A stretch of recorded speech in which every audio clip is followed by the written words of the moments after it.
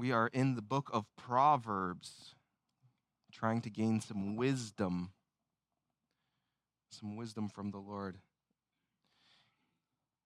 It's interesting, like last week we were still in chapter 1, and I'm going to continue in chapter 1.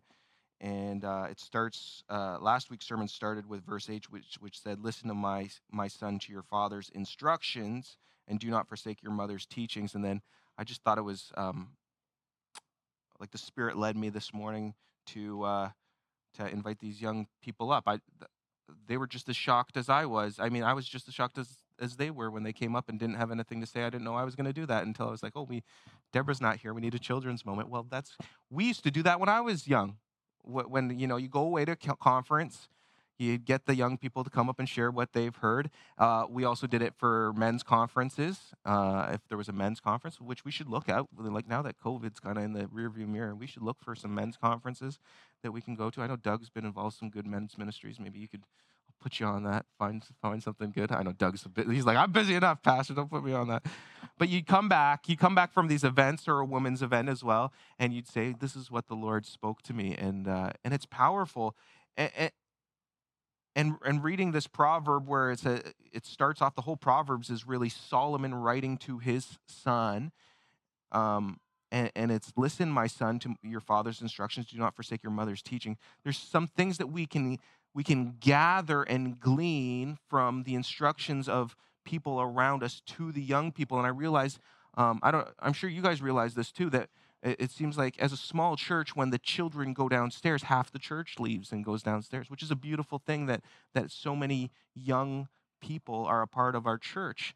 But to me, as I see that, and as I was at this youth conference and I was reminiscing of my own youth and my own experiences at these conferences, I realized this book, especially a book like Proverbs, where it's all about wisdom, is so important to instill into the young people.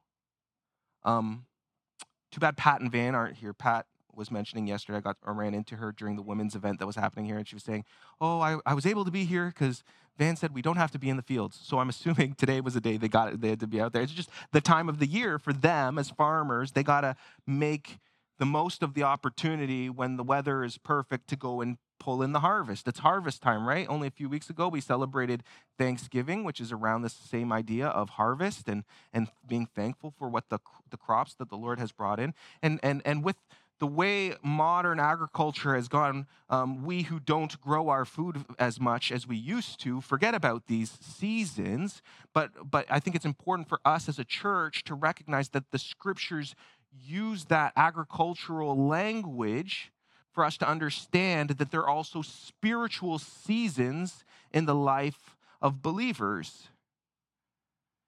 And that goes for you as an individual. Like we read in the scriptures about how we as Christians need to mature. We kind of start off as a baby Christian. And some of us, when you're a baby, you don't even know you're a baby yet. You're kind of still figuring out, what life is, how to use your hands and your eyes and your mouth and all that.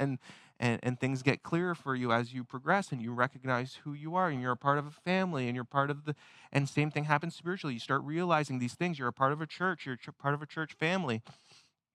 And you grow and mature almost to a point where Paul in the New Testament says, "Hey, some of you are still acting like babies. You're still on milk and you need to be on meat. You need to grow up in the church." And so you need to recognize that there are seasons for yourself as a believer, but there are also seasons for us within the church, are there not? I'm sure some of you who've been here, like I've been here almost 7 years now. By the time February rolls around, it'll be exactly 7 years. So we're almost there.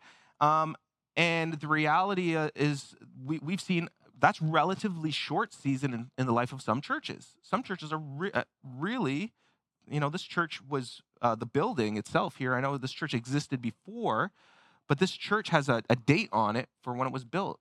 And this might make you feel young or old, I don't know, but I'll say it anyways. This building has 1986 on it, which is the year I was born.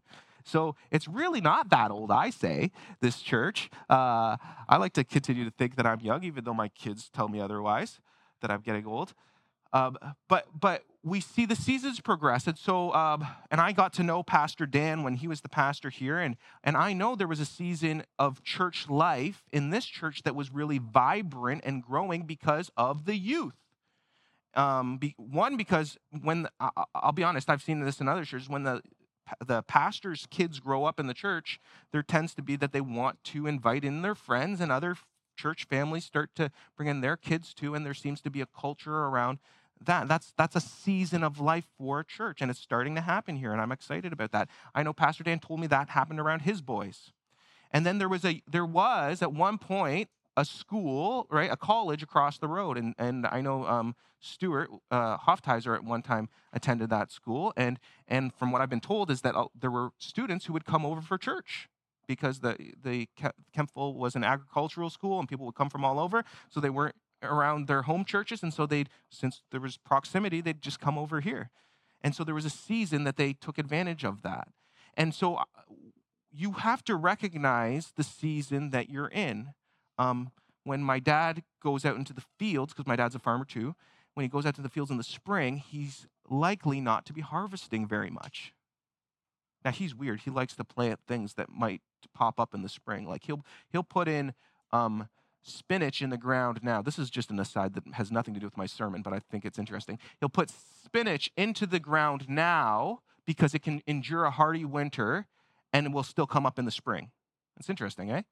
So there's certain crops that he can do that with, but most crops, we know this, most crops, you don't seed at this time of the year. You harvest at this time of the year. In the spring, you seed so that by the time the summer and the fall come around, you can start harvesting. Church, I think it's important we start noticing what's happening downstairs, what's happening on things like this past weekend where some of our youth are going away. We're entering into a season where we need to be seeding. We need to be seeding into the lives of the people around us. We need to be recognizing that these kids want to be a part of a healthy church, which means if you have a garden, and I know many of you like to garden, a lot of you like to garden, you need to pull out the weeds. You need to till the soil. We, as believers, need to be a soil that is healthy. You know, the parable of the sower.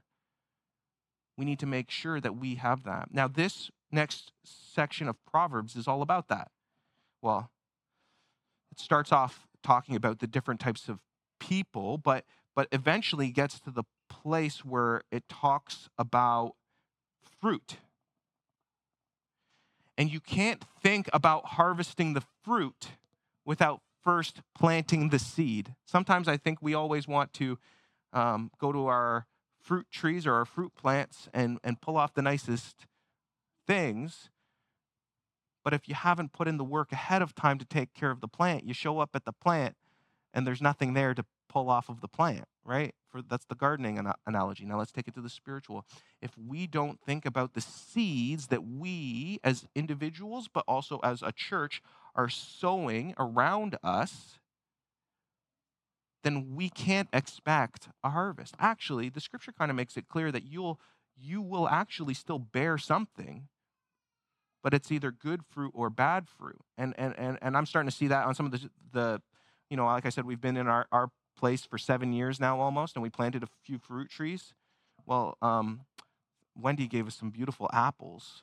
And Wendy, your apples look nothing like our apples. And Amy Beth told me that you told her that you put some kind of product on the apple to protect the apple from the bugs.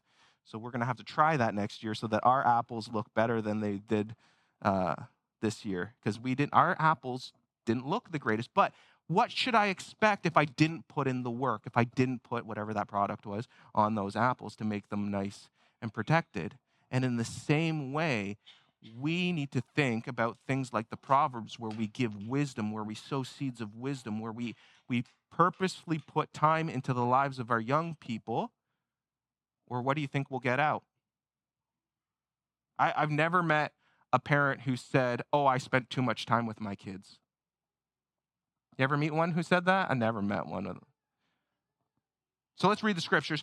Proverbs chapter 1, we're going to pick up at verse 20.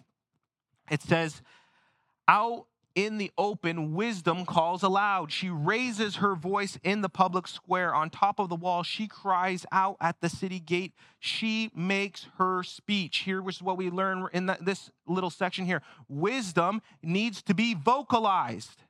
If you have something that is of value when it comes to these seeds of wisdom, you cannot keep it within.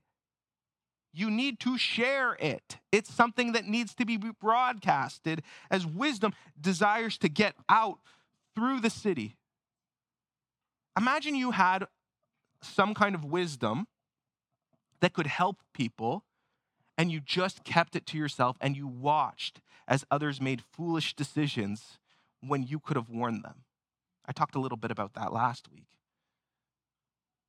Verse 22, how long will you who are simple love your simple ways? How long will mockers delight in mockery and fools hate knowledge? Repent and rebuke.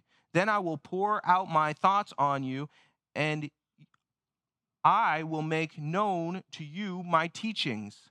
But since you refuse to listen, I will call, and no one will pay attention. When I stretch out my hand, since you disregard my advice and you do not accept my rebuke, I in turn will laugh when disaster strikes you. I will mock when calamity overtakes you. When calamity overtakes you like a storm. When disaster sweeps over you like a whirlwind. When distress and trouble overwhelm you. There are situations in life where we can choose or not to accept wisdom. And you'll see throughout this book of Proverbs, the one who chooses to reject wisdom is a fool. You'll see that come up, that term fool. We're not trying to insult people, because Jesus even said, if you call your brother a fool, you're in danger of hellfire. You remember that scripture in the New Testament, in the Gospels? Jesus says, hey, be careful how you use language like that. But this is a warning. This is not in us pointing the finger at anyone here saying you're a fool, but you need to evaluate yourself. Am I able to receive wisdom? Because if I don't listen to the wisdom of others, I'm putting myself in a situation where I might become the fool. Going back to the farming analogy, you can either be hard ground or soft ground.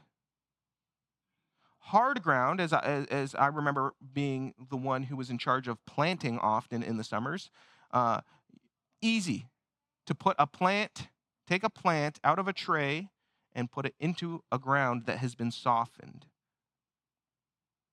But then sometimes when we would plant, and if the ground was dry and hard, we'd put the plant and it looks like it's going into the ground, but then it would sit on top. And if part of the roots sat up above the ground, guess what happened to that plant? It died. And I think in the scriptures, what he's saying here is if we aren't willing to receive the wisdom that God has for us, or the wisdom that others might want to give us, if we're always like, well, I'll just do things my own way, I don't have to listen to anyone else, our hearts are actually hard. Remember Jesus, when he's talking to the people of his day, he talked about the hardness of their hearts. Well, we as a church, we need to ensure that we have soft hearts, so that the seeds that God wants to put in us, the seeds of wisdom, would be able to be planted and grow. Verse 28, then they will call on me, but I will not answer. They will look for me, but will not find me, since they hated knowledge and did not choose to fear the Lord. I've heard a theological term out there called judicial hardening. And you'd have to look into it yourself if you're a theology buff and you want to know more about different concepts of how to interpret the scripture. This one takes an example of someone like Pharaoh, where Pharaoh is presented the opportunity to let my people go. Remember that? Moses shows up and says, hey, Pharaoh, you've got all these Israelites or Hebrews who are enslaved. Let them go, or else I'll put out a plague. And 10 plagues go by. And after each plague, Pharaoh has the opportunity to let God's people go and listen to God. But this idea of judicial hardening is that as God sees an individual turn away from him, over time, unfortunately, their hearts grow harder and harder and harder, only to a point when, even when they look like they want to listen to God, remember at the end where Pharaoh actually says, okay, get out of here. You know, the worst plague of them all, where the firstborns all die, and the Hebrew people were saved because they put the blood of the lamb over top of the doorpost. And Pharaoh finally says, get out of here. He still can't even let them go because he's been so hardened over time, and he chases after them with his army. And so I believe the scriptures here in the book of Proverbs are giving us that same warning. Then they will call on me, but I will not answer. They will look for me, but not find me, since they hated knowledge and did not choose to fear the Lord. Do I believe that God doesn't listen to people? No. I don't think that's what this is actually saying. I don't think God's saying, I won't listen to you. What God is actually saying is, over time, people's hearts get hard. And even if it looks like they're calling out to him, even if it looks like they want to know God, the reality is sometimes people's hearts get so hard they can't really discern God's voice. There's just a hardening that has taken place. Now, I believe the grace of the New Testament kind of overcomes some of the grace of the Old Testament, in terms of God has the ability to really crack through and break people down to nothing. And we have to believe that. Remember when the rich young ruler comes to Jesus, and Jesus says to him, hey, you say you've obeyed everything in the law and the Torah. You now go and sell everything and come follow me. He tells the rich young ruler to do that, right? And it says that he walked away sad because he had a lot. And so it looks like his heart's hard. And so the disciples are like, well, then who's going to get saved? This guy was listening to the law. He was a good guy. And what is Jesus' response? With man, it's impossible. But with God, all things are possible. So even though it looks like here in the Proverbs, hey, listen, like people harden their hearts towards God, we do believe that God can do all things and soften people's hearts. I want you to know that. However, wouldn't it be better to just heed the warning to begin with? Wouldn't it? You ever go make an unwise car decision? Come on, people. You may like accidentally turn into a wrong lane without noticing it, putting on your blinker, or maybe you put your blinker right and you turn left or something silly. Maybe you went through a yellow that turned red. Come on, some of you maybe. Come on. Okay, maybe I'm the only one. You make a mistake and you don't get in the accident, and you're like, whoo. Okay, here's my example. I've used a few. I used to get a lot of speeding tickets in my early 20s. For those of you who are about to get your driver's license eventually, heed my warning here. I had multiple speeding tickets before I learned my lesson, and it was about the time I had Joel.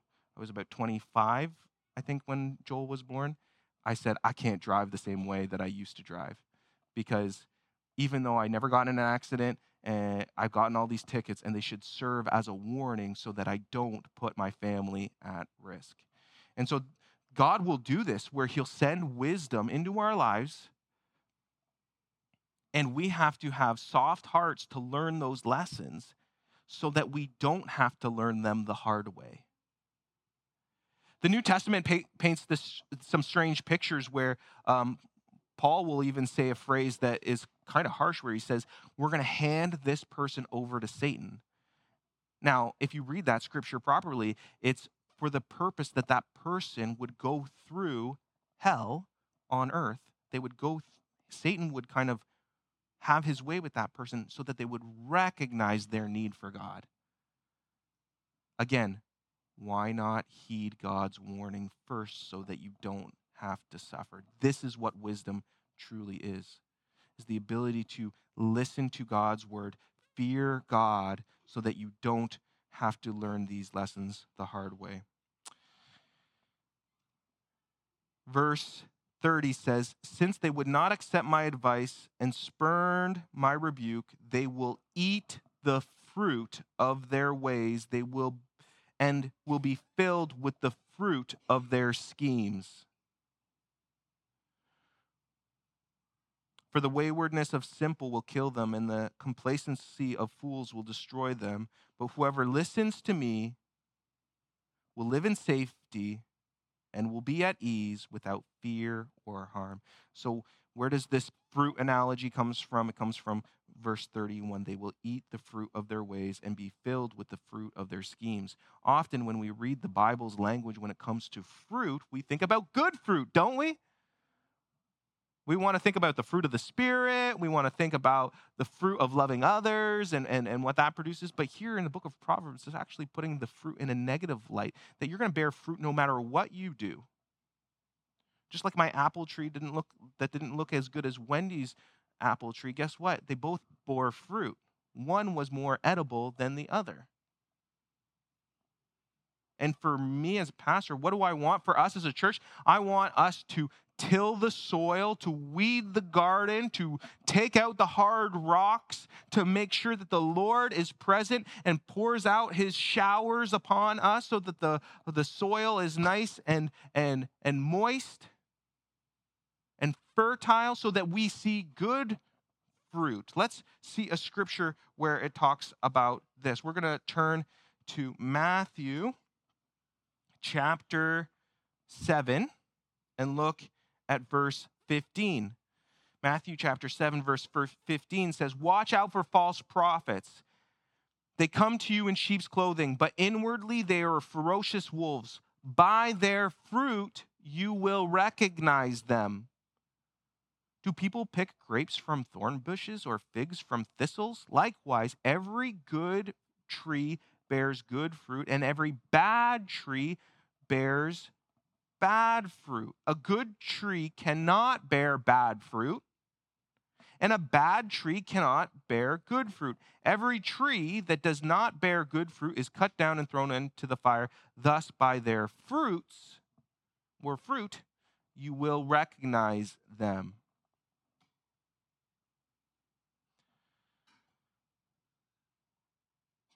Again, I feel like we have a whole bunch of little saplings around here. And it's just as I preach the sermon, I want to share my heart. My heart is just that, when you plant an apple tree in a garden, they say don't expect fruit on that tree for about 4 years, right? And you got to do some pruning to it so that the stalk grows strong. Again, I want to evaluate the season that we're in. There's going to be fruit in our church's future. But if we are able to heed the warning of the scriptures, we need to ensure that we are sowing good seed so that we get good fruit. We need to be listening to the wisdom of the scriptures.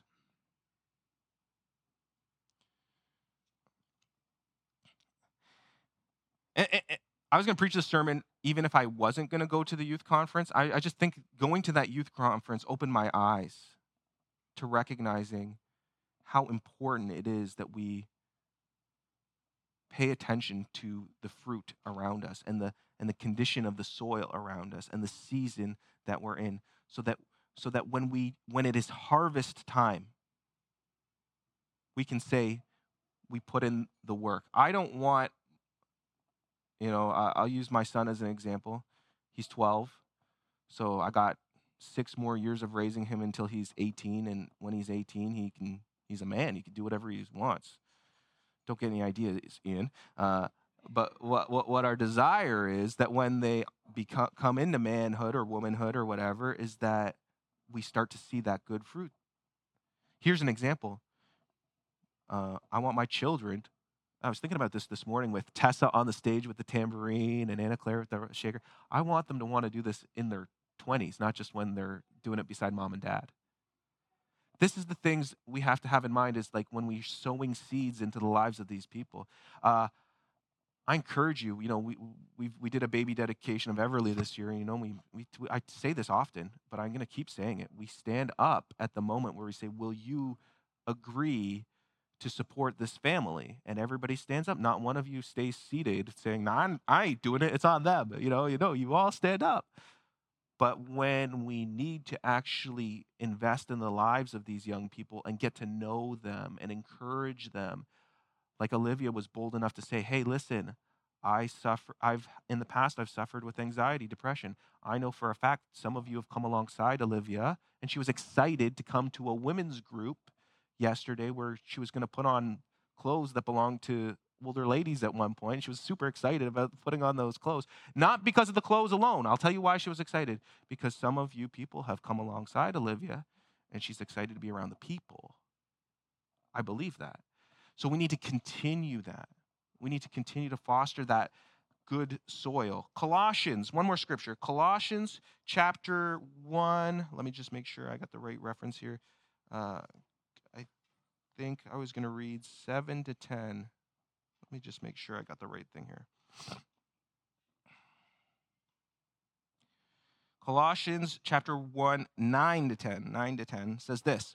For this very reason, since the day we heard about you, we have not stopped praying for you. We continually ask God to fill you with knowledge of his will, that all the wisdom and understanding that the Spirit gives, so that you may live a life worthy of the Lord and please him in every way, bearing fruit in every good work, growing in the knowledge of God. It starts off by saying, we continually pray. We don't stop praying for you. And what are we praying for you? That God gives you wisdom and understanding. So if we think about what I was just talking about, how we need to evaluate the life of our church, we got all of these young people. And maybe you say, Pastor, I don't know if I can relate to these young people. They're so different than me these days, you know. Listen, what is the writer of Colossians, the letter of Colossians saying? He's saying what you need to do is start with praying. Pray for these young people and pray that they have, what are we learning in Proverbs? Wisdom. These kids are going to need wisdom. One thing that I recognize is, see this device? It sucks you in and it consumes you. And our kid doesn't have one that they can text people on, but he's got like a tablet that he can use. So the tablet he can only use when he's at home and has Wi-Fi. He can't go and have it anywhere. But I see kids who have the ones that work everywhere, and they're just drawn to it all the time, right? And so I'm trying to use wisdom by saying, okay, I don't want you to think you can't have access to the internet. I don't want to guard you so much that you don't know how to navigate the future world, because guess what? He's going to have to know how to use the internet in the future. But I want to also have wisdom to say, you don't have unlimited access anywhere you go because it'll take over your life. But eventually, he's going to need to have wisdom to navigate that himself.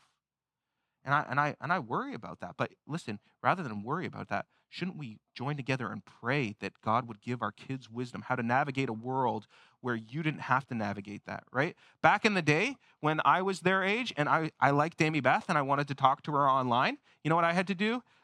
Go find the computer, fight my brother physically to use it because you'd be playing a video game because there's only one computer in the house, right? And then when he finally let me have it, because I could never beat him up to get the computer, I would hit the modem button, right? And then it would go.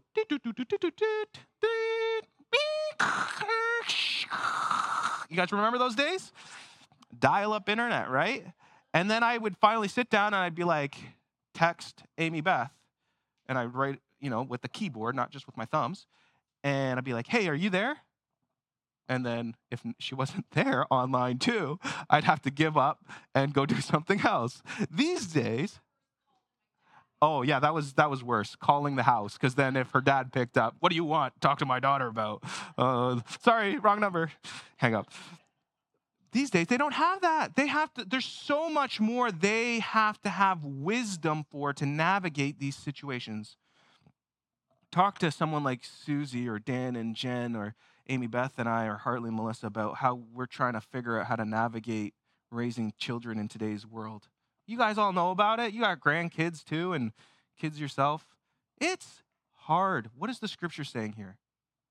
Pray for wisdom. Not only that, so that they may live, verse 10, so that they may live a life worthy of the Lord and please him in every way, bearing every fruit in every good work, growing in the knowledge of God. That is a wonderful prayer for our kids. It blessed my heart this morning to have Olivia and Owen and Joel share what they learned and what God's already doing. Gives me hope that even though we're navigating a crazy world, God does give wisdom. He does speak, and he wants to partner with us to have that wisdom instilled, seeded in the lives of our young people so that they will bear fruit. This isn't a message just for those young people. That's a message for us too. We need to evaluate the fruit that we have, and we need to model what it looks like to bear good fruit. Amen? Let's pray together. Father, we pray for wisdom in our own lives, how we navigate this world ourselves in the midst of a world that has many financial difficulties, many social and mental health issues, in a world where wars and rumors of wars exist. We need wisdom to know how to think through everything that's happened around us. Lord, we also live in a secular world where many people don't know you. Many people don't live according to the wisdom of the word. Help us not to fall pattern of the ways of this world, but help us to seek your wisdom that we may bear good fruit. And Lord, as I recognize the season of life of our church, as I see that we're in a time where the soil needs to be cultivated, where we need to weed the garden, I believe that it's soon arising, and maybe even now we're in the midst of sowing. We're in springtime, and we need to sow seeds in the lives of the young people here in this church. Help us to instill our wisdom, the wisdom that you've given us, to them, that they may bear good fruit. But most importantly, Lord, when it looks impossible to us, all things are possible to you. And we pray, Lord, the God of all wisdom, that you would speak to each and every one of us, especially our young people, and put your wisdom in their lives. We pray this in Jesus' name. Amen.